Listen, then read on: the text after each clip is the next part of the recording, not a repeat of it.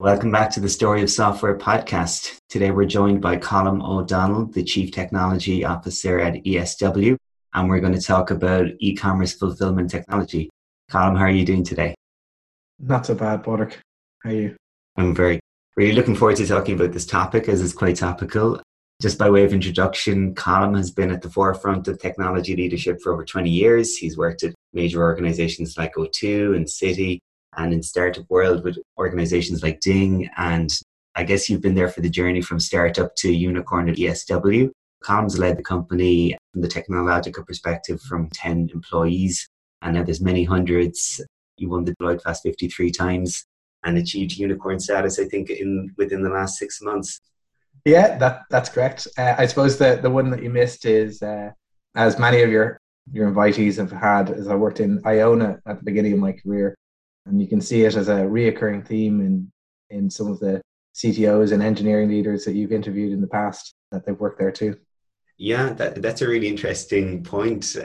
Many of the people leading tech companies in Ireland have come from Iona. It's very remarkable. So yeah, don't annoy any ex-Iona people. I think is probably a good message if you're Yeah, the mafia is there. So, Colm, could you tell us a little bit about ESW and your role in its evolution? So I joined in 2014. The company was about 4 years old at that point. So we just passed over our decade last year. And it was difficult to celebrate in COVID times, actually.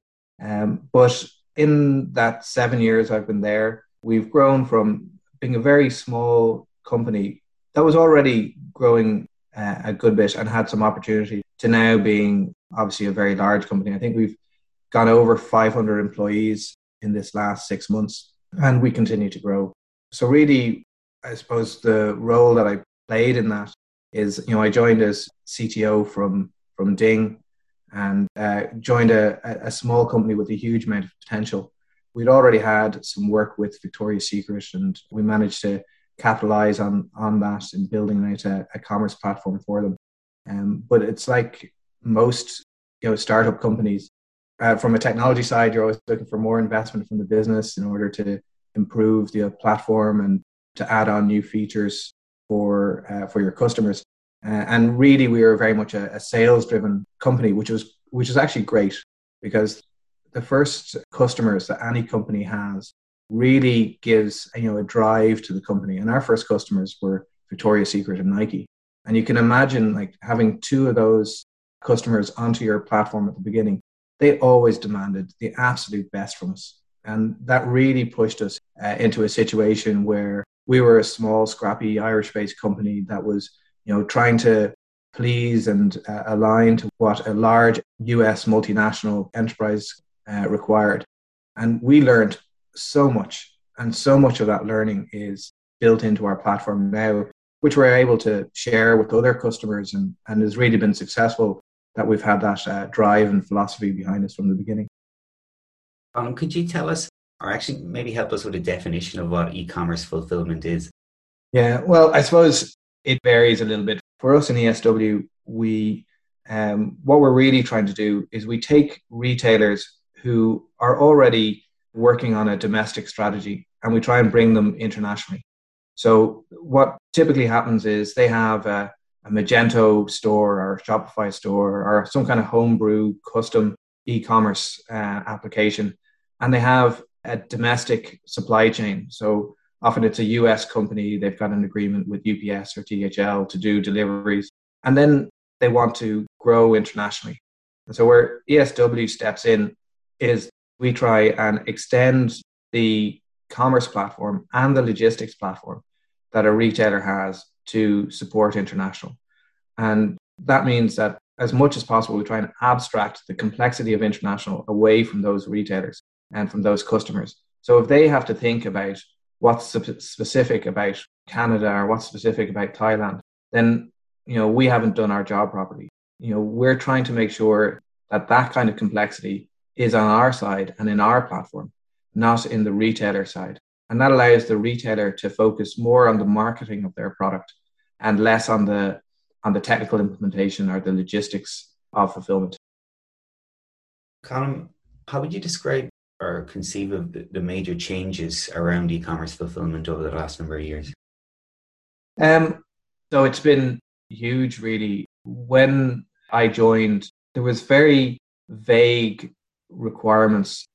And they're very, I suppose, very limited options for people who are going internationally. Typically, what people did is they had to build a distribution center in the country or in the market that they were going for, and build a commerce solution for that country and handle end to end everything, all the complexities for that. And that means you took on a huge amount of risk because you had to have an inventory pile. You had to have an inventory pile in Australia if you're sending into Australia. And that's not incredibly efficient. If those particular product lines don't sell in that market, very difficult to start moving them out from that market into another in order to resell them.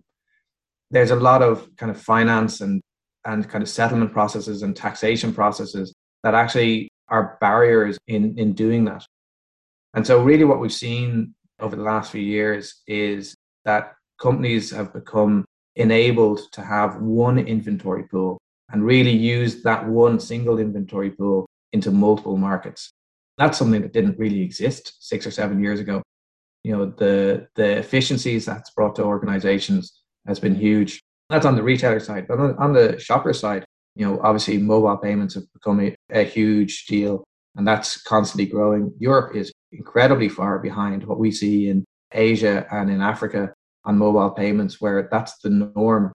And so Europe is fastly growing, but is still well behind on mobile payments and mobile payment adoption. And what we'll see over the next few years, I think, is that the fastest growing markets for mobile payments will be in Europe. But that's not a trend we've seen in the past. Is there a lot of pressure you're observing towards topics like sustainability? I know a lot of larger organizations are under pressure from shareholders. And how is that filtering through to the world of e-commerce? Yeah, so sustainability is one of those topics which, again, maybe 10 years ago, people weren't all that concerned about within e-commerce, or weren't concerned about because the scale of the operations weren't that large. Now it is absolutely becoming the forefront. I was presenting last week in London some of the results of our surveys, and the questions at the end weren't to do as much with the survey or the presentation. They were to do with sustainability. How do companies like eShop World and like our customers actually have a sustainable strategy for fulfillment? And so eShop World have been working on a strategy for those. It really begins with the outbound shipment. How do we measure the carbon footprint of that outbound shipment? So on our checkouts now, our retailers have the option to put a carbon counter on it. They're able to choose shipping methods that are carbon neutral or carbon offset. These might be slower shipment methods, or they might have options that you're able to do an offset payment against the carbon footprint. Those are like very straightforward, obvious one, but less obvious are efficiencies within the supply chain, making sure that you have the right parcel sizes for the items that you're shipping. And that's a logistics operation of itself. And there was a major project we did for one of our major customers a few years ago, where we used to repack 60 or 70% of their goods into smaller packaging. So they would deliver for a domestic market in these large packages, which we realized were incredibly inefficient, especially for international. And not only were they driving up the charges, but they were driving up the environmental cost of shipment. And so a repackaging project like that can really reduce the impact of those packages. The last piece on sustainability is the returns. So if you consider the international direct-to-consumer market, we take a package and we ship it from one place in the world to another place in the world. And then if a customer decides to return it, the old way of doing this was that it would be shipped all the way back to the distribution center of the retailer. And that's an incredibly inefficient process, and it's an incredibly environmentally unfriendly process. So there's a lot of work that's going on at the moment to work out strategies for how do we reintroduce that returned product into the market that it's previously been sold in, so it doesn't have to go all the way back. I think governments and regulators have a role to play in this, where the only option that they used to give was destruction. So you could destroy it within the country, and that would release the taxes and the costs. But that's not hugely efficient. your only two options are destruction or return. So the new ways of looking at it is how do we re-inject that product back into the economy to create a kind of circular economy around returns. And that's a piece that has started in the last couple of years, and I think has huge potential in the next few years. And returns in this space are really going to grow, and it's going to be a concern not just for the retailers but for shoppers as well.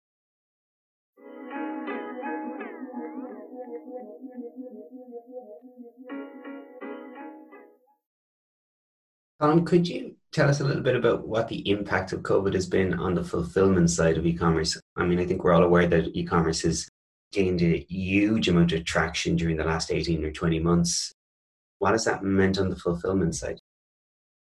Yeah, so what we obviously, and our employees, our partners, our customers, and everyone were affected by COVID as well. And there was a huge amount of uncertainty back in March 2020 when we really understood the impact of it. We had distribution centers of our partners closing down because of concerns of COVID and of passing COVID and of what the health impacts of it were going to be. And it was really unclear how this would all end up. And fortunately, e-commerce, international e-commerce, but e-commerce in general has been one of the industries that really economically benefited from COVID. But obviously it's had a huge impact on our employees and partners. What's really happened is that we've accelerated by a number of years the adoption of online sales. So there's people who would probably have never bought online who were encouraged, or in fact, almost forced to purchase online.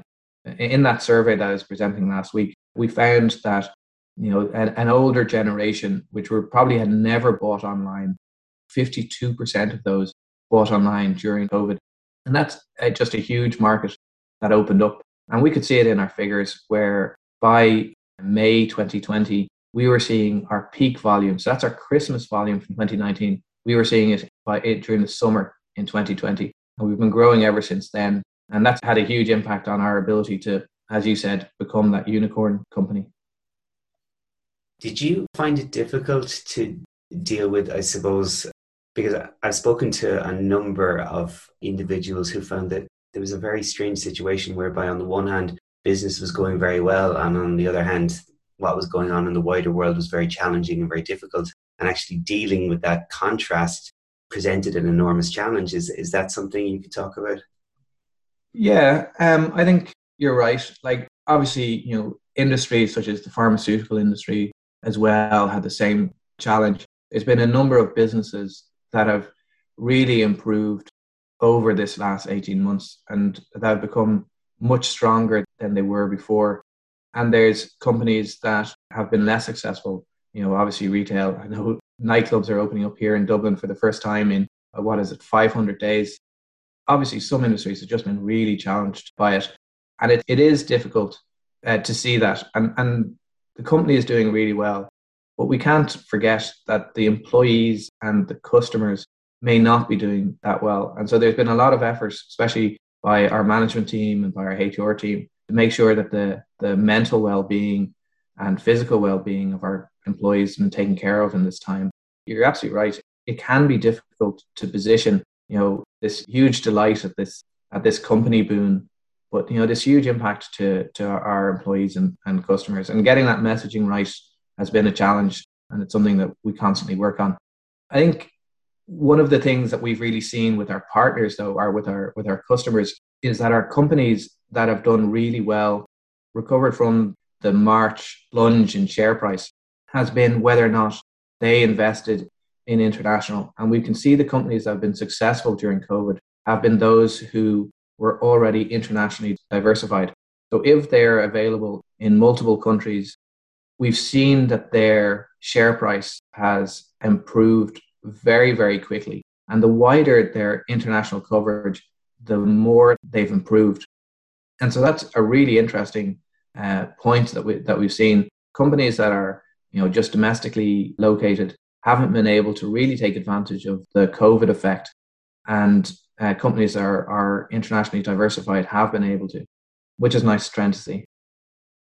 I'm also interested to know, was there anything specific that you started doing with yourself or with your own team in terms of looking after morale during lockdowns and during those very uncertain moments? We're talking about the kind of first 6 months of the whole COVID era. Like, how did you go about ensuring that individuals were, I suppose, in the right mental space, or at least supporting them to the best that you could? Yeah, it's really interesting because at the beginning, I think a lot of people took a lot of comfort from connecting with their colleagues in their homes, and we did have a social regime where there were quizzes and there were time off for people who needed it within that time. Obviously we had to cancel some of the in-person events like town halls or summer parties or Christmas parties. They haven't happened for the last couple of years now. And we replaced them with a well-being program, which is run by our HR team. And in that, we had sessions, potentially one-on-one sessions, but often group sessions on how you keep yourself healthy, how you keep yourself mentally healthy. And, employees were encouraged to do this within their working time. That was an area which we felt, especially with people getting to grips with this new way of working, that they needed time to adjust. They needed time to start handling different pressures that they hadn't had before. In particular, you can imagine with your children at home are working in an apartment that probably wasn't suitable for working from home, that these employees needed additional help. And the company was absolutely there with that well-being program.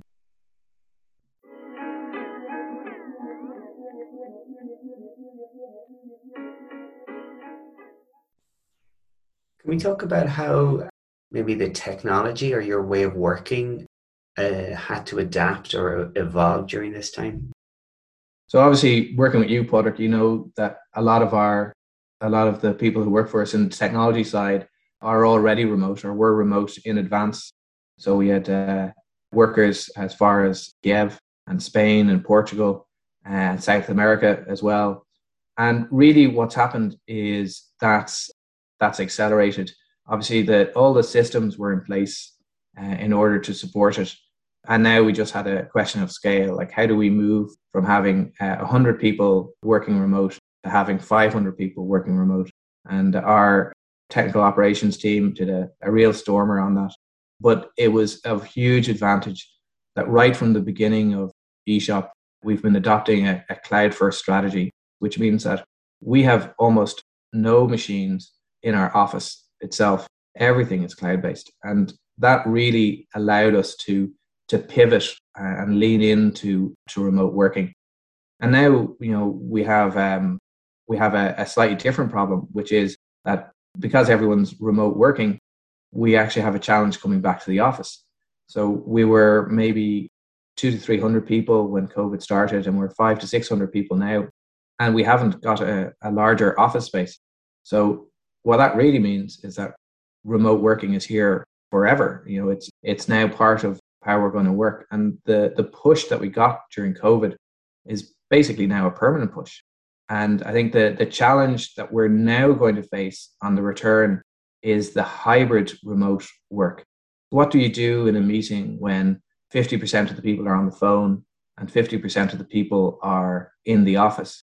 How do you engage those people on the phone and make sure that their voices are heard inside meetings, inside collaborative events? And I think that's something that we haven't solved yet. We've only in the last couple of weeks had to really engage with it. So I think that's going to be an interesting change. So ask me that question again in 6 months, Porter. Very good. Actually, one idea I was thinking for that particular challenge is if you have, let's say, 6 people who are present in an office and 6 people who are via video call, can you get those 6 people in an office to also be on an individual laptop and maybe be in 6 different parts of the office so that there's a level playing pitch? Because what I've observed historically is if you have 5 people in a room and 5 people who are dialing in, there's a kind of an asymmetry in terms of the dynamic. And the 5 people in the room almost have an advantage in terms of how the meeting progresses and their access to the communication within the meeting. So I don't know if you've any thoughts on that. Yeah, no, you're absolutely right. And that's been my observation as well. The people on the phone are more hesitant to give input between what people are doing online and what they're doing in the room. It's a more natural flow to the conversation in the room. So a couple of things that we've been doing is we've recently introduced digital whiteboards. So that means people in the room when they're doing whiteboard exercises, which is quite often in technology, as you imagine, that those whiteboards are shared automatically into your conversation. So that means that people who are on the phone can actually contribute towards, that design and that whiteboard session as well. And that's something that we didn't have before, and we didn't even consider really before. Normally there'd be one person who'd be out of the office in these meetings, but now with the majority of the people being out of the office, having that collaboration was pretty important. I think really though, it's going to be solved by creating not policies, but cultural norms around how you deal with people on the phone. That the people in the office don't just ask questions of those people in front of them, but they explicitly go out and they ask the people on the phones, is your voice being heard? You've been very quiet. Are you able to contribute towards this? And there's also a responsibility on the people who are on the phone. I think we've come into a norm where people are multitasking in meetings, where they're answering Slack messages or answering email messages. And when there's people in the office who aren't doing that multitask, and there's people on the phone who are doing the multitask, the people on the phone are putting themselves at a disadvantage.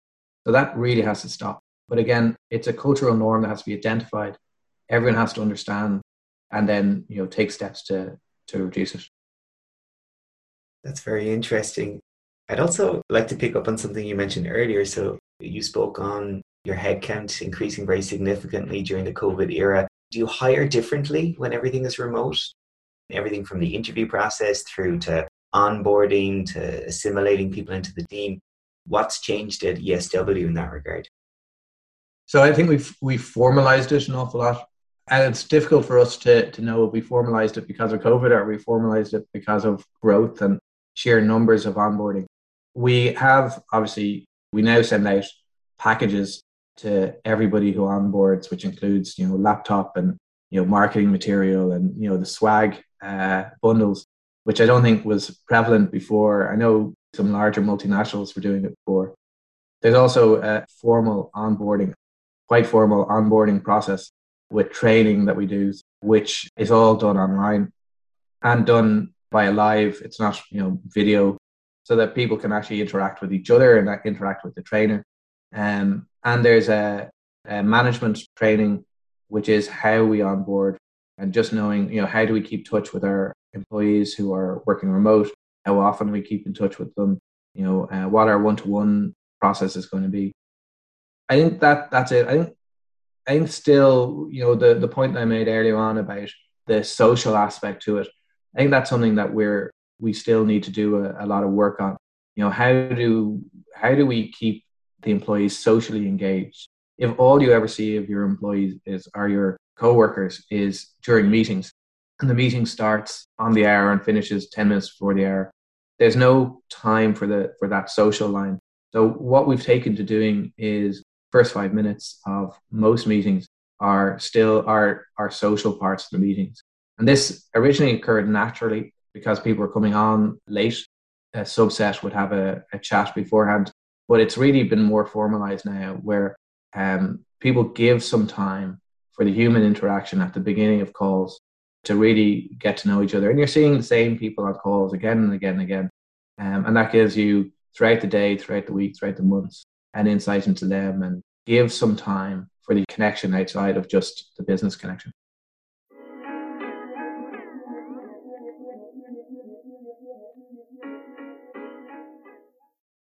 You mentioned earlier, Colin, that you were in London quite recently. Do you foresee a significant impact on e-commerce fulfillment post-Brexit? Yeah, so Brexit had a uncertainty effect for logistics. We as part of that survey that I was presenting last week, we asked a lot of our shoppers and a lot of other e-commerce shoppers that aren't on our network. We asked them how they felt about Brexit. And I think before Brexit, they were quite confident that they would continue buying from the UK regardless of the delays. And that is a huge point towards the strength of the UK brands. The UK, especially the luxury brands coming out of the UK, are very appealing to people in Europe. And people who want to buy those luxury brands are willing to put up with a certain amount of logistics disruption or a certain amount of costs in order to achieve it.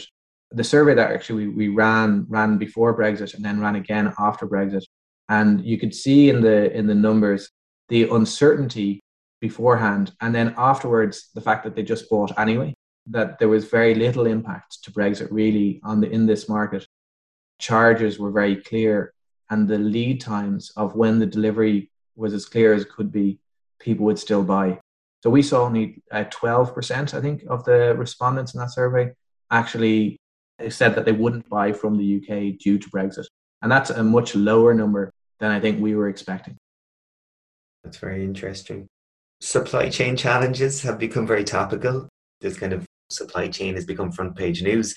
Would you be able to speak a little bit about what are the causes of the disruptions we're seeing right now and how this might play out in the months ahead? Yeah, I think there's going to be a reasonably challenging time, not just in the international market, but here in Ireland as well. There's a couple of different trends that's going to impact the price and availability of goods. So there's definitely a shortfall in supply capacity in certain markets. And that supply capacity is going to drive up the cost of shipping goods. And coupled with, I suppose, in post-COVID inflation as well, there's going to be, I think, a sharp increase in some of those prices.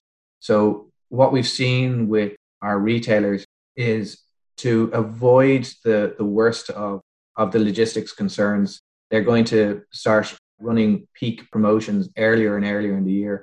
This is a trend that we actually saw starting a couple of years ago, even before COVID, where in order to reduce pressure on the logistics supply chains, they've started watering down like their Black Friday promotions to being, pre-peak promotions starting, on the 11th of November or earlier.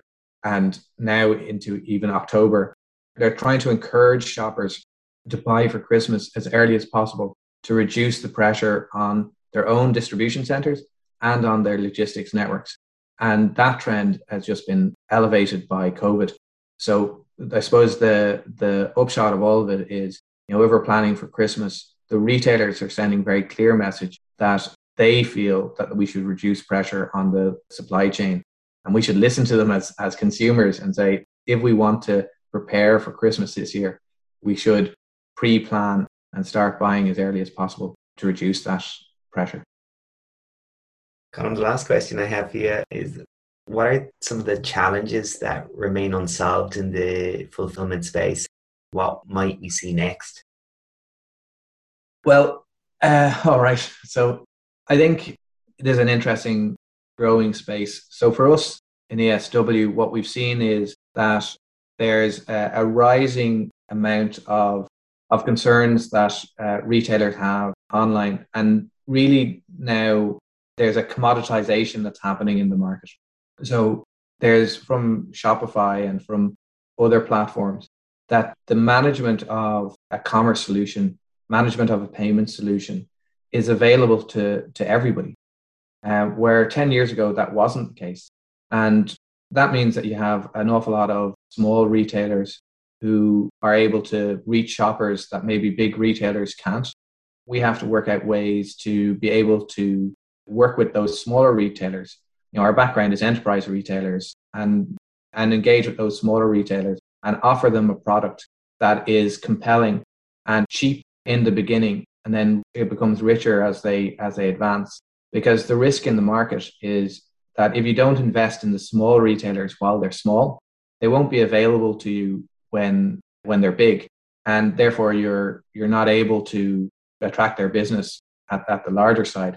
And so this is a strategy that eShop World has been really focused on. And so there's a number of products that we've been releasing. Symphony is our new e-commerce product where we not just extend an existing domestic solution, but we now support full end-to-end online commerce solution. That's everything from marketing services to product management to international fulfillment. And we do all of that for. So that's a kind of a new market offering. We have a few customers live on it, but now we're expanding it. We also have a new product as well, which is aimed principally at those smaller retailers. So how they can avail of international commerce from their existing store but with very little cost, how they can onboard in a couple of days and how they can start selling into the international markets at a very low investment from their side. So for us, those are going to be the big challenges that we have to address. But I suppose worldwide or in the industry, challenges that we have to address are the regional differences that are emerging. So I talked earlier on about mobile payments. There's also social payments which are coming up. So TikTok now have integrated sales within their platform, and how do eShop World figure in that ecosystem? And we've had conversations with social providers before and partnerships with them, but those aren't our traditional markets. Our traditional markets are the retailers. But now we have this new channel on social marketing, and this is huge in Asia in particular, and it's a growing trend now in Europe and in the US as well, and something that we just have to get on top of. Fantastic. Colm, it's been super interesting to speak with you today. Thank you very much for joining us. Thanks very much. Thanks for your time. Great. So production is always by Albena Krasteva, with editing from Adnan Tukar and Evan Sheehan, and music by Robert Cooney. Thanks for joining us on the Story of Software podcast.